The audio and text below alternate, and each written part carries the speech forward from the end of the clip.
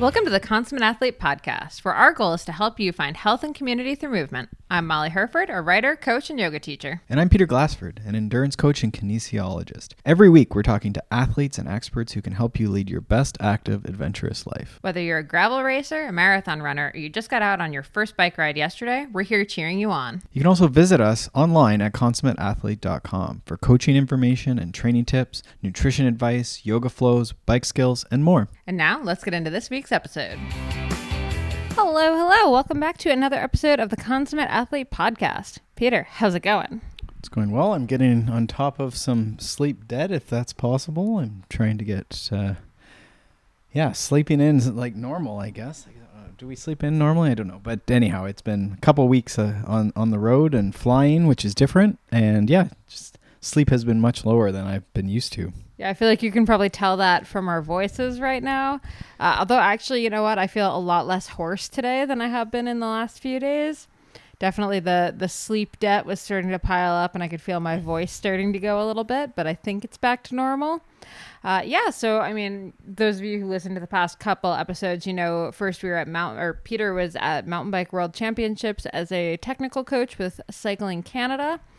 And then we were both crewing for our good friend Karen Holland, who just tackled the Bruce Trail, a 900-kilometer super techie trail here in Ontario. It's amazing. If you live anywhere near any part of it, you should definitely check out what's in your backyard because it's fantastic. It's such a cool resource, and she crushed it. I think so. I mean, we're recording this, and I don't know if I looked quick there. It looked like it was maybe 30, 40, 50K out from the finish line. She's going to make it. She's going to set the overall record. I guess I'll have to redo this intro if she doesn't, but We could be jinxing. I'm putting it here now. You heard it here first, folks. So we're back. So that was our first real experience crewing something like that, although longtime fans of the show might remember we did actually work for the cyclocross team Aspire Racing for a while. I was the team manager. Peter came on as the occasional mechanic for a couple seasons. So really driving around in a big van full of snacks and athletic gear is pretty par for the course for us. Yeah, there's a lot of crossover similarities as far as having things ready and sort of a lot of waiting around, but then a lot of, sort of stressful moments where you're trying to do the right thing and say the right thing and have the right thing. A lot of the hurry up and wait. And then navigation too is a big part of it as well, which I always enjoy. Trying to be at the right place and mapping out the correct route. So, as we were sitting in the van talking when we did have time, and then sort of in the days that have followed since we finished our duties as crew people and let other people take over, we started talking about, before we even did that, we'd been talking about doing an episode about things that we observed from World Championships while Peter was over there as the technical coach, sort of just what he observed the athletes who performed really well doing, and, flip side, what athletes who maybe didn't do as well, maybe weren't doing. It's a great chance to really see what the race week looks like. And, he got to put some of his skills, bike skills specifically to use and go around with riders on the course. So we started talking about sort of the takeaways from that week, if you will. And then we realized a lot of the takeaways from that week are very similar to the takeaways that we got crewing Karen to this really, really incredible victory here. Yeah, and both are sort of world-class events, right? I don't think, Karen's a pretty, world-class athlete really, in that, she's put in a lot of years.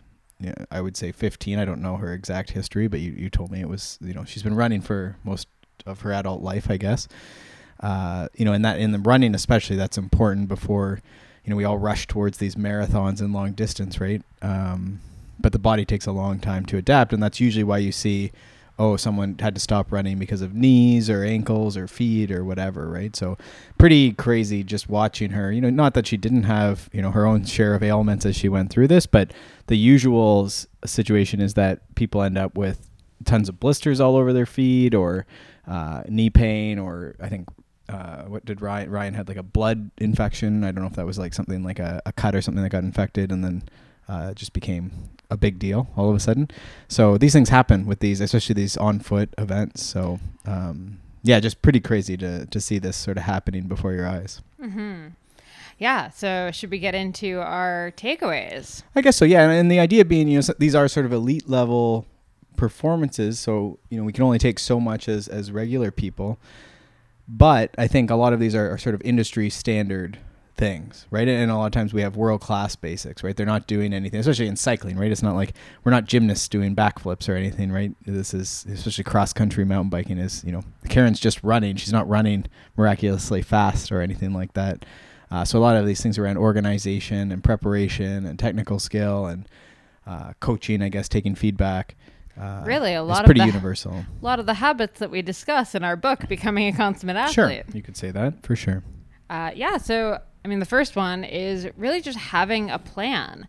And Peter, maybe you can speak to this for World Championships, but I'll say with Karen's excursion here, there were lists upon lists and several Zoom meetings coordinating everything and laminated maps with permanent marker all over them. Did you know you can remove permanent marker from a laminated map sheet with hand sanitizer? Very exciting. Yeah, the use for all the hand sanitizer you've probably bought over the last year and a half. Yeah. And she'd pre-coordinated WhatsApp chats for people who had wanted to come in and pace her. Really just had a plan in mind. And this obviously was a huge thing for the athletes you were traveling with as you guys navigated getting over to Italy. Yeah. No, I was very impressed.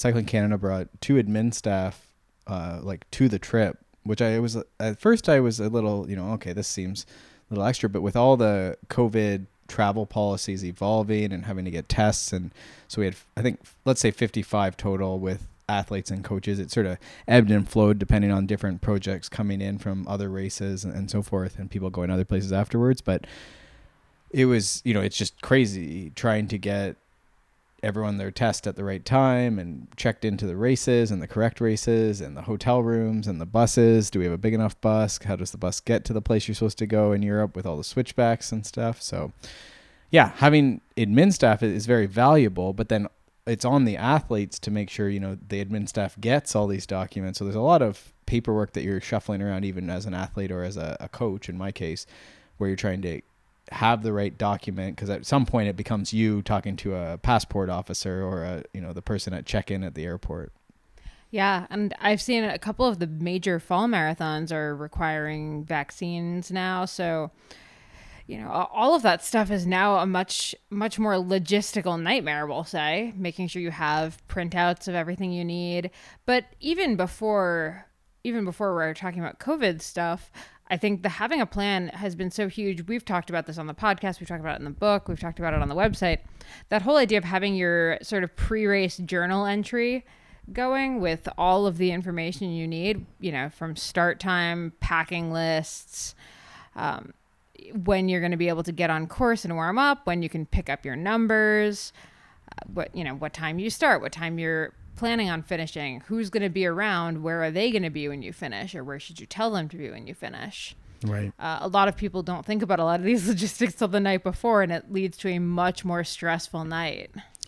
And I've always been a believer that a lot of this is stuff we can practice, maybe not daily, but, your key workout of the week, or your big ride of the week. Some of this stuff it would fall in under what we call gameplay, of trying to pretend you're playing the game, right?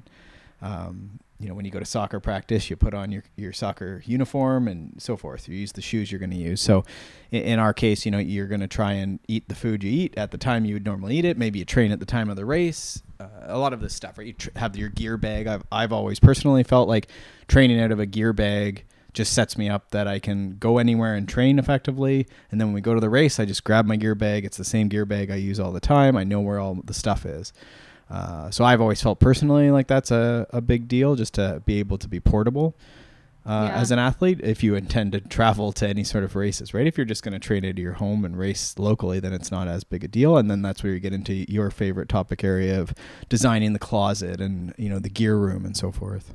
Organization, which is actually our next point, which is everything has its place, and it's so important to both start and stay organized. Like I can tell you, we won't name names, but in cyclocross there were a few riders, we'll say, who, if they opened their duffel bags to look for anything, suddenly the entire floor of the van was just covered in stuff because their stuff was so mismatched and so disorganized.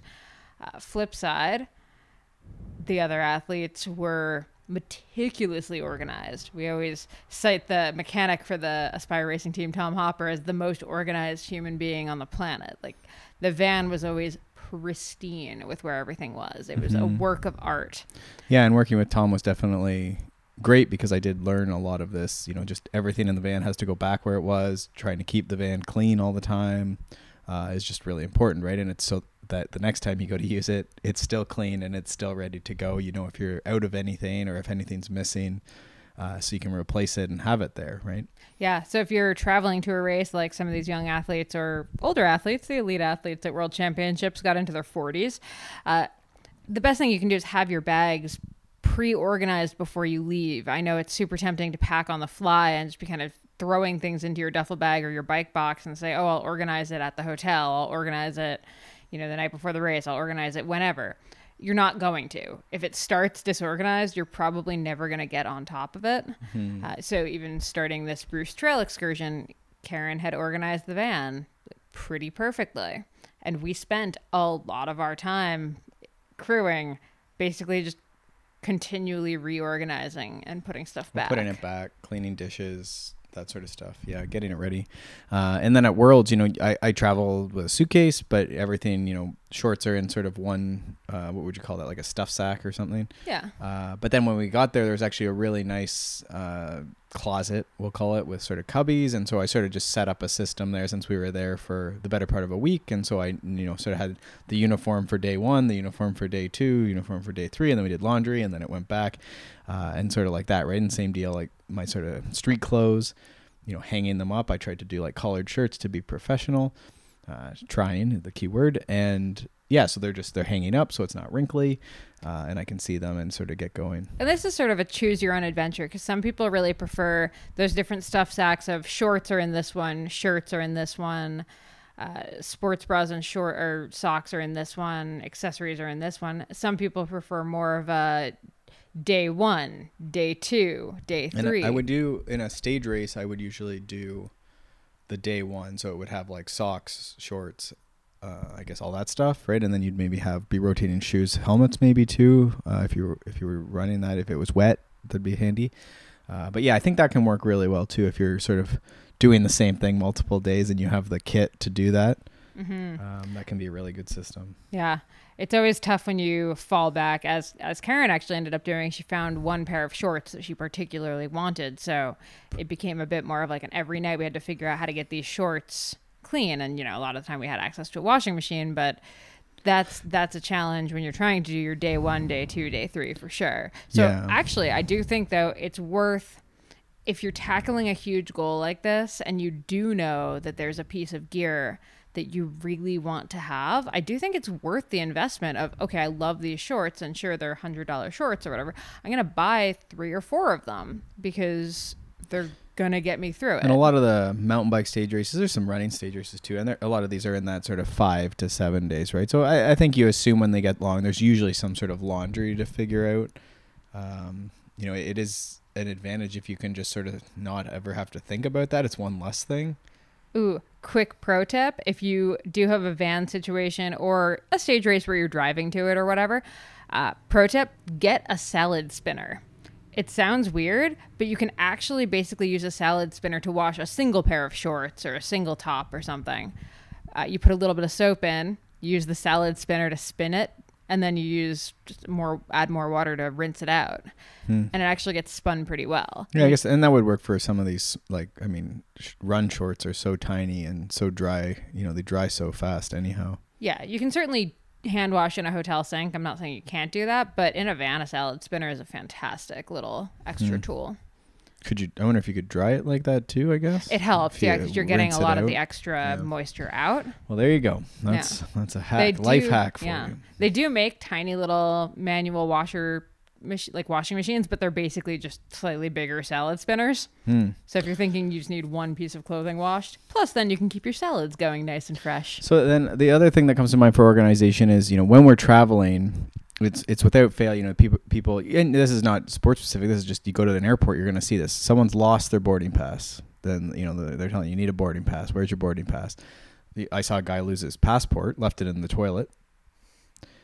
So that was hard to explain to the info desk.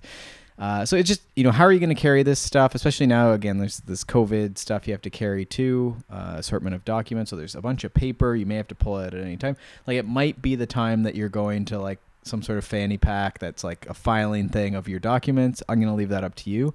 But you want to make sure, because I'm really bad. Like, I end up with 6 pockets, and you put your passport in one, and then you have a panic attack because you can't find it. You forgot to pack a pocket on your, on the back or in your hoodie or something. Yeah, I actually did a post on this way, way, way back, and maybe we can link to it in the show notes, but talking about documents for travel and how I do that. And I have a full, like, 8.5 by 11 inch leather envelope, basically. So it's just like a folder, but it's leather, so it stays completely decent and doesn't destroy your paper. The folder doesn't get beat up.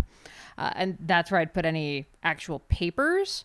Then I have passport wallet, and that has all of the important stuff. And then my phone, every phone I have will always have a silicone thing stuck to the back for credit card and driver's license. So I always have those on hand. And I can't tell you how much better that made my life, just having those sort of 3 places to have my stuff. So yes, constant organization. I think, and with the younger athletes, that's definitely a struggle, right? Like, it's in their pocket. They're not thinking about it as much. And I don't know if you ever get ahead of that until, like, sometimes that's just age, that stuff comes. But, that seems to be a common thing, is, the work ahead of time to get, and that might have been one of the points too. I don't know. But this idea of being organized before you go into the battle, so to speak. Yeah, absolutely. Right? If your bike's clean and ready, you're going to do better in the thing. If you have as many documents as you could possibly need, they're in different formats on your phone, in paper, you're sort of set up with some redundancy to enter, right? You might still, more than likely, you're going to need something you don't have, and you're going to have to figure it out. But yeah, but this is just trying to avoid that night before the race or morning of the race, just kerfuffle of, I don't have XYZ. Right. And that's, I have a few clients that are very good at, they go to the venue, they figure out where transponders are, where registration is, where the porta potties are, so that on race morning, they sort of do their warm up. And it sounds very monotonous and, that's like a waste of time. It's like, no, they show up a day and, they have that, they figure it out, right? What are the problems going to be? Is the washroom too far away from the start? That's a common one. Very important problem. Stuff. Yeah. Yeah. Actually, that was an issue at a race here in this area a couple weeks ago. Porta potty shortages. Porta potty shortages. So a lot of people suddenly had to figure out a whole situation or system for that. We actually heard some pretty creative takes. Without going too far into detail, there were some bucket situations that got sorted out. Very impressive. Props to anyone who dealt with that. I'd use the word impressive, but okay. Actually, I didn't know this until I was on a bike packing press trip a couple of years ago, but they actually now make basically poo bags for humans. So you can carry in, carry out, but they're slightly like burlier than a dog poo bag, wider, easier to use. Because technically even digging a hole in the middle of the desert is still... Well, everyone can't dig a hole. There's a lot of people going outside. Yeah. Thought that was interesting. So look into that if your race doesn't have porta potties nearby. Well, thank you for going there. That's perfect. Moving on. Actually, the other thing on the note of stuff is the right gear. So your big observation was just that now if you're going to do well at World Championships, a dropper post is a must. And a couple of years ago, that was not the case. I remember 10 years ago, that was definitely not the case. Mm-hmm. Yeah, and I think in this XCO discipline, right, it's becoming more and more, like there's more and more of these steep drops. Everything's getting lighter, so it doesn't cost as much to have it. And so I think there's riders that are just so good that they're probably better not carrying the pound or whatever it is up the hill. But it does seem that they're becoming more and more common, which is a trend in your sport. So you do need to keep an eye on like what is the game you're playing, and especially if you're losing time or taking beelines or again losing time through a rock garden or a steep feature or a downhill to someone with a dropper post, like you need to, this might be part of it, right? Yeah. Now, I will make the argument for the flip side of that, which is if you have something that you really love and you find really comfortable, you don't necessarily need to go with every single trend. So right now for ultra running, for example, the big thing is these new vests where the water is in the two little handheld type things, like small ones on the front. Whereas I actually really prefer running with a bladder, like in a vest on my back, and my snacks in the front. I find is that it really, a trend? Yeah, it's, you know what? I think it's actually more among men than it is women, though. I'll make that argument because for us, it's really annoying for a lot of us to have these water things strapped down right over our boobs. Men do not have that issue, but anyway. Like I've been aware of those, but yeah, it seemed like a lot of the women were using them actually who are supporting Karen here. Well, a lot of the packs now have places to carry them, even if they also have a bladder. Oh, okay. Because a lot of our friends will actually do a pack with water in the big bladder, but then they'll do little things of Tailwind or a sport drink of some kind, which I think is a great use for them. But basically, I'm just saying not every single trend needs to be followed. I mean, the big maximalist shoes were huge a couple of years ago. We didn't go with them, but dropper posts are very clearly here to stay and are more of an I think for innovation. XCO for sure. I mean, I think if you're in a local cross country race, like it's maybe not, like it depends where you're racing, you know, into marathon and whatnot. Like it's maybe not as needed. Like you just need to keep an eye on like who's winning on what, I guess, if you're at that pointy end. And if you're limited technically, like I think it's almost, you know, you sort of get two buckets of people, right? You have the people who are way too fit and not you know, they don't spend as much time on skills, and then you have the people who are really good at skills and, you know, tend to not be as fit. You know, and then you have your world class people who are, you know, pretty good at both, or really good at both, I guess, to be fair. Yeah.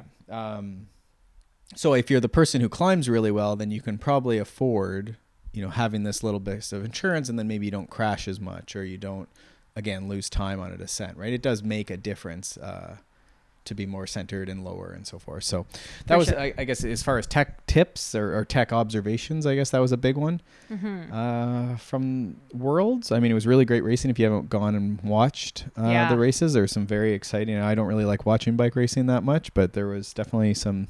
Short track was very, very good. Absolutely. Very exciting. Yeah. And I mean, both XC races actually ended very exciting as well. So the next point, and maybe we're a little biased on this one, but every goal does need a support crew. And this doesn't necessarily mean the crew that's going to follow you around in the van, or that you have a technical coach and 5 mechanics over in Italy with you at World Championships. We talk about this in our book, Becoming a Consummate Athlete. But if you do have a big, scary athletic goal, you do need a crew around you. And that doesn't have to be a super professional one. I mean, certainly, obviously, a coach, a physio, a massage therapist, you know, strength training specialist, all of these kind of things can have huge benefits. But we also mean, is your partner or spouse on board with what you're doing? Do parents, you have, or parents? There was a lot of parental support, family support for community support for a lot of these younger athletes who are at Worlds. Do you have friends you can talk to about the sport that you're doing, or do you just not really have any kind of support and you're kind of doing it alone? In which case, you know, it might be time to look into local teams or clubs or something to try to find that community. But I think we've both been so impressed by the community that all came out to support Karen, above and beyond just the 6 people who were the official sort of crew members that were in the van. There were I don't know what the tally is, if they're going to do a tally, but it's a lot of people. Dozens, if not, like I'd say we're getting up towards 100 people who will have shown up. It's got to be over 100. We would have saw 100 over 4 days, I think. Not sure. I guess it depends how you're defining it, but like there was random people standing on the side of the trail with signs. True. And Harry the hiker, if you don't follow him on Insta, there's a shout out for that young man. Yeah, so I think just remembering that no goal is going to exist in a vacuum. You are going to need some support around you, even if it is, we'll call it neutral support. I don't mean neutral support like some random guy with a van of wheels or something. I mean more neutral support in that your family or friends are not actively against your goal, that at least they comprehend. They maybe know when it's happening. That's sort of our thing usually, is that, you know, did you ask your family if you could, you know, go across the country and race, you know, when you're supposed to be doing family vacation or something? Exactly. Or is it, you know, well timed with family vacation? Family vacation maybe comes, you know, in the week after your goal race. That would be great. Now you're tired. You're ready to be present with your family vacation and relax. Yeah. So that's my version of neutral support. Not necessarily cheering for you at every step, but at least are not actively irritated with you for pursuing whatever goal. With Worlds, I would say the one thing, it's tough with the younger kids. You see it at all levels, but it's, just making sure that the athlete is able to do the stuff they're supposed to, like they're going to need to do, and they know sort of about their bike. You see a lot where the parents have done everything to their bike and there's stuff on the bikes and the kids don't necessarily do anything mechanically. And I think it's a disadvantage because at some point, there might be a part on their bike they need to replace or find a replacement for, or during the race, there might be something that happens that like a decision has to be made based on what's on the bike. I'm trying to think of an example that isn't the example that's in my head because it's too on the nose. Well, I mean, if someone flats on the middle of a mountain bike course and doesn't even know how to use a CO2 to see if I mean, that might be an example. I mean, no one fixes flats anymore in XCO, but that would be an example for like a more grassroots race where you might have to fix it. In a mountain bike race, I see it. We talked about this recently. Like, no one carries tools anymore. So like if your seat spins, you can't, they can't use an Allen key, or they don't have the Allen key to use. So there's stuff like that for sure. To me, until you hit that World Cup level, it's probably worth just like having a multi-tool and a CO2 somewhere on your bike. Sure. Yeah. Just putting it out there. But yeah, just making sure, because it's part of it. It's in our long-term development model that like the athlete starts learning about their bike. Like the bike needs to run smoothly. Do they know how to deal with it, right? If the shifting starts going mid-race, do they know how to troubleshoot that and, turn the knobs and try and make it better, if not fix it? Maybe there's an example for you. There you go. Yeah, there we go. Okay, perfect. Let's see, on the note of that, always asking what's the next thing. So if your bike does break in the middle of the course, instead of, hucking it to the side, like we've seen videos of some pros do over the years, or, just cursing and shaking your fist at the sky or bursting into tears or any of that, just taking that deep breath and asking what's the next thing. Yeah, what's next? And I think that's, when you're racing or riding, tomorrow or running or whatever you're doing, just keep trying to think like what's coming around the corner. What is the next thing I have to focus on? What's the next segment? What's the next, am I thinking about eating? If you know the route and you're navigating, right, you're trying to visualize the line that's coming up. This is very XCO when we really know the course. But you're sort of thinking towards that next turn, that next obstacle, setting up the line. So what's next is very good in a workout, in a race, but it's also for the crew. That was what I was, when we were doing our switch over, that's the stressful thing with these long things is we actually switched and another set of people took over as the crew driving the van and setting up food and stuff. So you're trying to explain just this. There's so many things you do in the day. None of it's rocket science, but there's so many things. How does the van work? Where do you go? Where's the map? What is she like? Where does she sleep? So you're trying to go, and it's really just thinking like, what is the next thing, right? We're at this time of day, this just thing, we're doing to this segment. We need to go to this thing. It's getting towards lunchtime. Okay, well, might want some lunch, right? So it's thinking about that. And similarly, you're traveling at the airport. Okay, I'm in the passport line. What's the next thing they're going to do? Okay, the plane's landed. What's the first thing they're going to ask when I get off the plane? How do I get to immigration passport check faster than all the people on the plane? Can I fast walk and beat them? I'm that guy. But you need to know where your passport and the flight number they're going to want to know or something like that, right? So you can have those pieces of paper ready while you're sitting there waiting and people are hitting you in the head with bags. Peter is not the guy that shoves his way out of the plane. No, very wanted patient. To put that out there. And it's fast walking. You can't run. Yeah.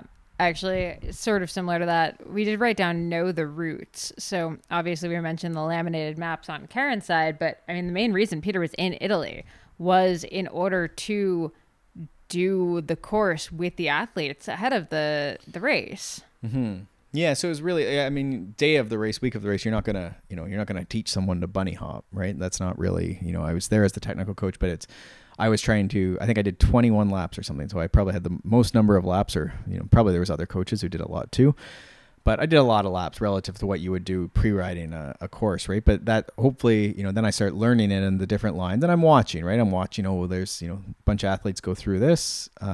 What lines are people taking? Not that you don't have to take every line, right. You're going to make your choice as the athlete, but there's going to be 2 or 3 options basically, right, that are working. And then, so that sort of fast forwards for the team learning the course, right, and pre-riding it, right? If someone else is out pre-riding, and we can collect video of different sections, so then they have video to do as well.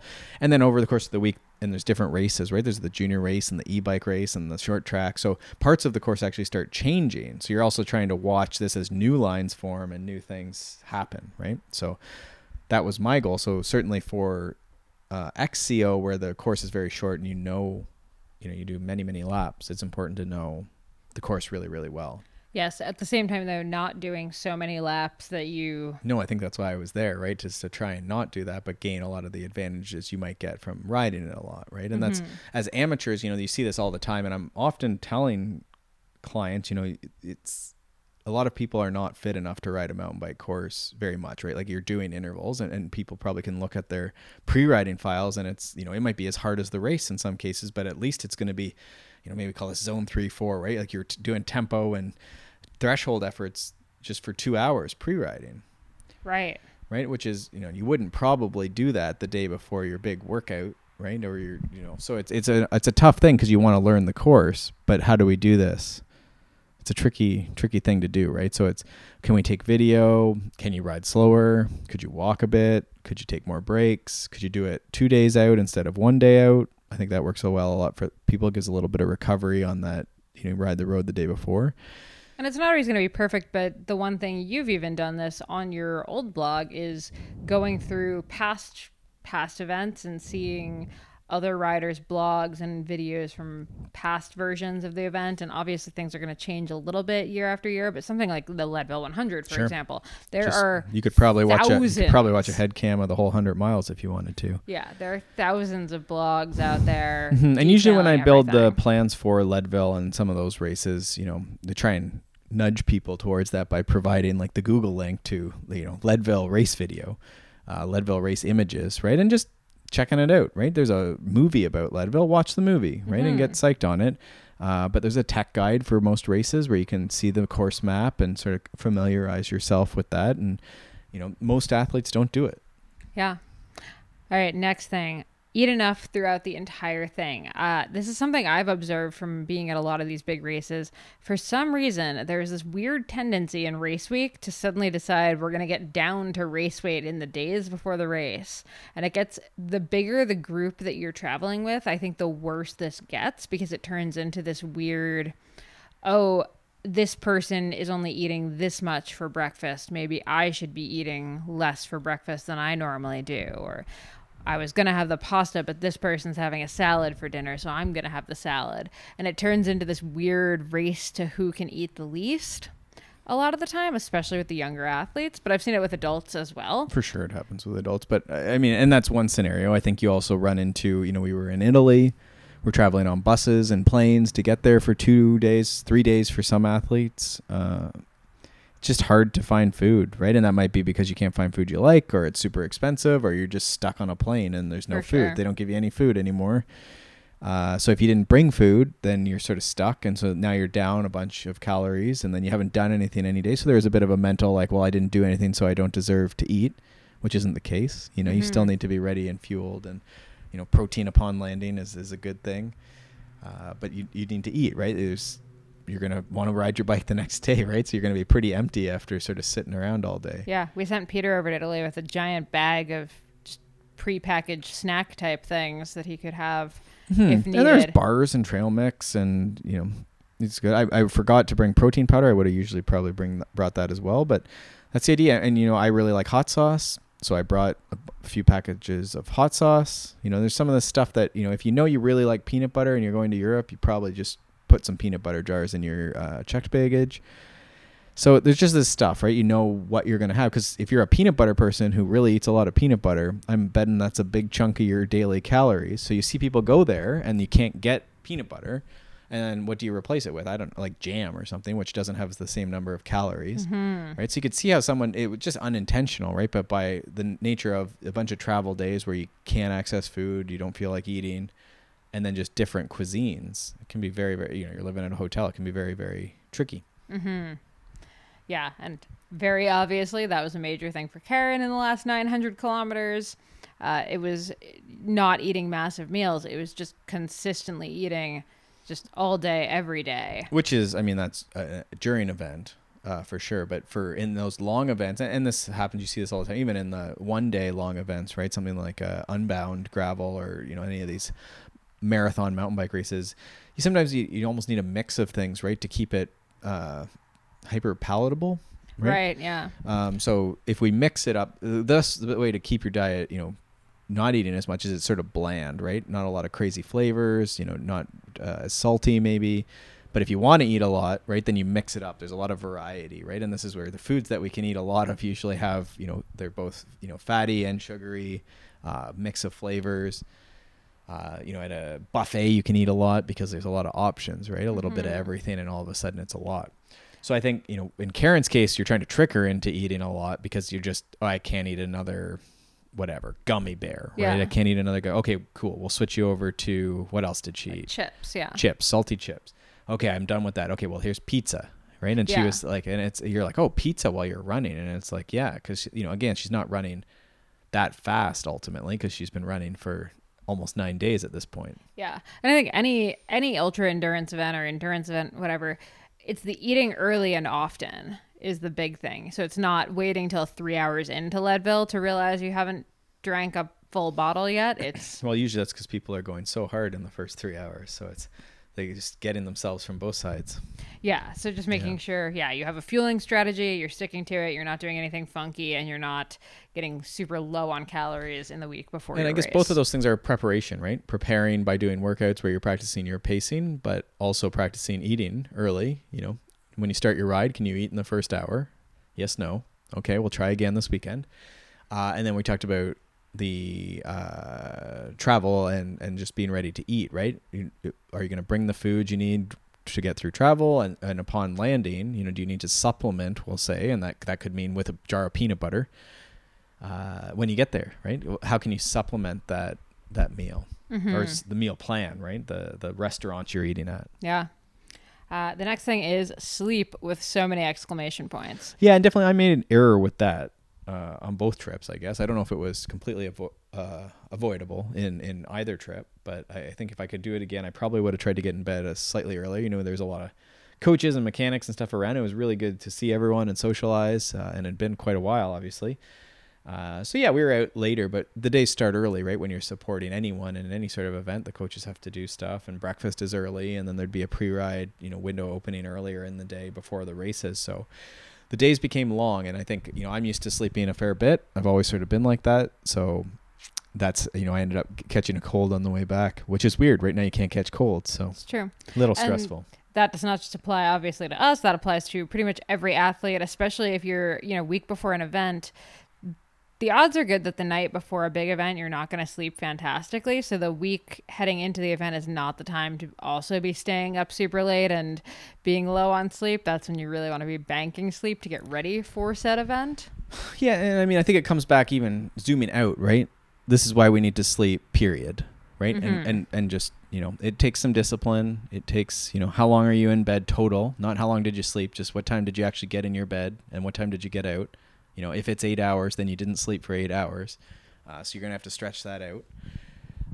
And that's not just the month before the race. This is because all those rhythms and stuff don't happen overnight. So it's easier said than done. Everyone's busy. But that's the idea. And then for sure, then the day before the race, you can say, I'm going to be really excited and nervous about this race. I'm probably not going to say it doesn't matter though, because it's one night. We have shown this with research. It really doesn't matter. And if you can go into that attitude, you're probably going to fall asleep better anyway. That's the trick. That is definitely the trick, that it doesn't matter. And then you fall asleep because you're not stressed about the fact that you can't sleep. Yeah, exactly. So, again, easier said than done, but that's the idea. Yes. No different than training, right? You're not going to train the week, it doesn't matter what you do the week before the race. There is not really a peak, but it does matter if you trained in the months before, right? And if you started 2 months before, it's not as good as if you started a year or 2 years or 14 years earlier. Mm-hmm. Next thing is just that coaching can benefit any level. And you could look at this from Peter was riding the course in Italy with everyone from 16-year-old to 40-year-old elite racers. And racers who've been racing for more than 2 decades are much smarter people than me and much more experienced in a lot of ways. But yeah, it's just interesting. Some people are not as coachable, which sounds like a criticism or it's not meant like that, but it's just some people are more open to feedback. And I do think that, when you look at the people who are at the top of their game, they're usually getting feedback from at least one from coach. Someone, right? And it doesn't, again, this is not about me or anyone in particular. It's just, as long as you're getting feedback, right? That's an important part of becoming better at something, is that you get feedback, right? If you look up anything about like motor learning or learning period, deliberate practice would be, a key part of deliberate practice is that you get feedback, quickly is a big part of that too, right? Not delayed. So yeah, I was there again to try and take off some of that load, like just to pre-ride some of the fatigue. I was getting the fatigue and then also videoing, right? And sometimes it was just showing the video. I was often just, here, this is what I videoed. What do you think this looks like? Sometimes it was, these are the 3 lines I've seen. Do you want to see me do the lines? Sometimes yes, sometimes no. Sometimes it was, there's a group of us and one of the athletes actually can do a better or more representative job, because sometimes, for the junior girls, maybe what I would do is not as representative, but maybe one of the junior girls does a great job of it. And so we all watch. Okay, right. Good. Oh, it's possible. Let's all go do this. Right. So that's the idea, I think, is this idea of being coachable and thinking, okay, well, where am I limited? When do I need feedback? When do I not need feedback? And using those resources too, I think, is the other thing, right? We had great mechanics, we had coaches, we had all this stuff, right? And some athletes really leverage that and ask for feedback and go out of their way to sort of say thank you and get all they can out of the mechanics and make sure their bikes are set up and the mechanics don't have, opinions about what's been going wrong or how they could do better. Some athletes won't even barely let the mechanics touch it. Some don't talk to the coaches. And again, this is super important at any level. And actually that feeds very neatly into this next point, which is the perception that at a high level, there are tons of these top secret resources or tons of money that's just being spent on this stuff. I was saying to you that it's like the NFL. Everyone thinks like there's just boatloads. Everyone's making money and and that's not cycling, right? That is not cycling. No. We've been with all of these top athletes across the cycling disciplines, and I mean, yeah, even in road, right? Like the top people, like there's more money in road for sure, but like this is not NBA. Yeah, very few of them have someone who's doing their laundry every day of the week, maybe on race weeks, but like for the most part, they're cleaning their own homes. And yeah, and there's maybe like the week of the tour is probably, pretty extravagant and good for a lot of the teams. A lot of the, but a lot of these resources are very accessible to the average person as well. I mean, not everyone can afford maybe a coach or occasional massage or the best bike possible, but you can probably consult with a coach once every few months. You can probably foam roll and get pretty close to what a massage therapist could do. And the middle range parts for the bikes are pretty darn good these days. So just saying, a lot of these perceptions, resource allocation is what you're talking about, I guess. Just, the idea that like all of these athletes have these huge resources and you couldn't possibly perform at a high level without XYZ thing is by and large not going to be the case. Well, and it's not the difference, right? Like sometimes this is like the cherry on top or the extra 1%. Sure. For sure. When you have someone else who does your laundry or, prepares food, that it's a big boost in race week, right? And you're right. You can basically do this by going away and going to restaurants and just not going to work for the week ahead of your big race, right? I call this the working person's peak, right? You just go to Leadville a week early, stay in Denver, go to some nice restaurants, have fun, go lay by the pool, do a couple rides. That's the peak, right? It's fine. And you basically live the pro lifestyle, right? Mm-hmm. If you can get your bike tuned up, like we've done this at a few of the stage races. I think it was $250. Now, keep in mind, I haven't done a mountain bike stage race in a while, but $250 for the week. And after 7 stages, probably only after 6 stages, your bike got just completely cleaned and made over. Right? Perfect. $250. You can't buy like a chain for $250 anymore. Right. So it's some of these things that you can buy a lot of the pro, quote unquote, pro stuff at the right time, right? You can take your bike to a good mechanic. You can work with a coach. You can work, whatever you need, right? It's there. Yeah, exactly. Cool. And then the last thing we want to touch on is just taking time to absorb the load afterwards. And I mean, just enjoy the fact that you finished whatever the event is. So whether it's World Championships or finishing the Bruce or doing your first marathon or your first 5K or whatever, take your first bike race, whatever it is, taking the time, whether it's a day or a week or whatever's appropriate for the situation, but taking the time to actually enjoy what you did. And this could be a fun casual ride or run the next day, depending on what the thing was. But I think the mistake I've seen people make is they're not happy with their results after a race, and they go out and slam out an interval set the next day, almost like in anger and like, I'll show you punishment, or they need to train more or something. Yeah. And it's just not the time, right? Yeah. If you're listening to your whoop's probably saying you're not set up to absorb that training. So you shouldn't buy a whoop, but that's another story. We're not saying you shouldn't. We're just saying it's not our thing. Well, I said it, so you don't have to. But there you go. Anyhow, the idea is that, you raced and it was good, but you want to appreciate those times. For Karen, every one of these days and moments has been great. If she doesn't get the Bruce overall, doesn't finish the whole thing, it doesn't, like, every one of those days was amazing. This whole summer's been great. Right. And it's trying to appreciate those times you've had with friends and experiences you've had. And it's similar for the athletes at these world championships, right? There's so much cool stuff they've done and experience for a lot of these younger athletes, right? No one was expecting them to win necessarily. We had a few that we were hoping. But the younger ones, especially, we're not, there's no one's expecting you to win. It's the first time you've been to Europe in your life.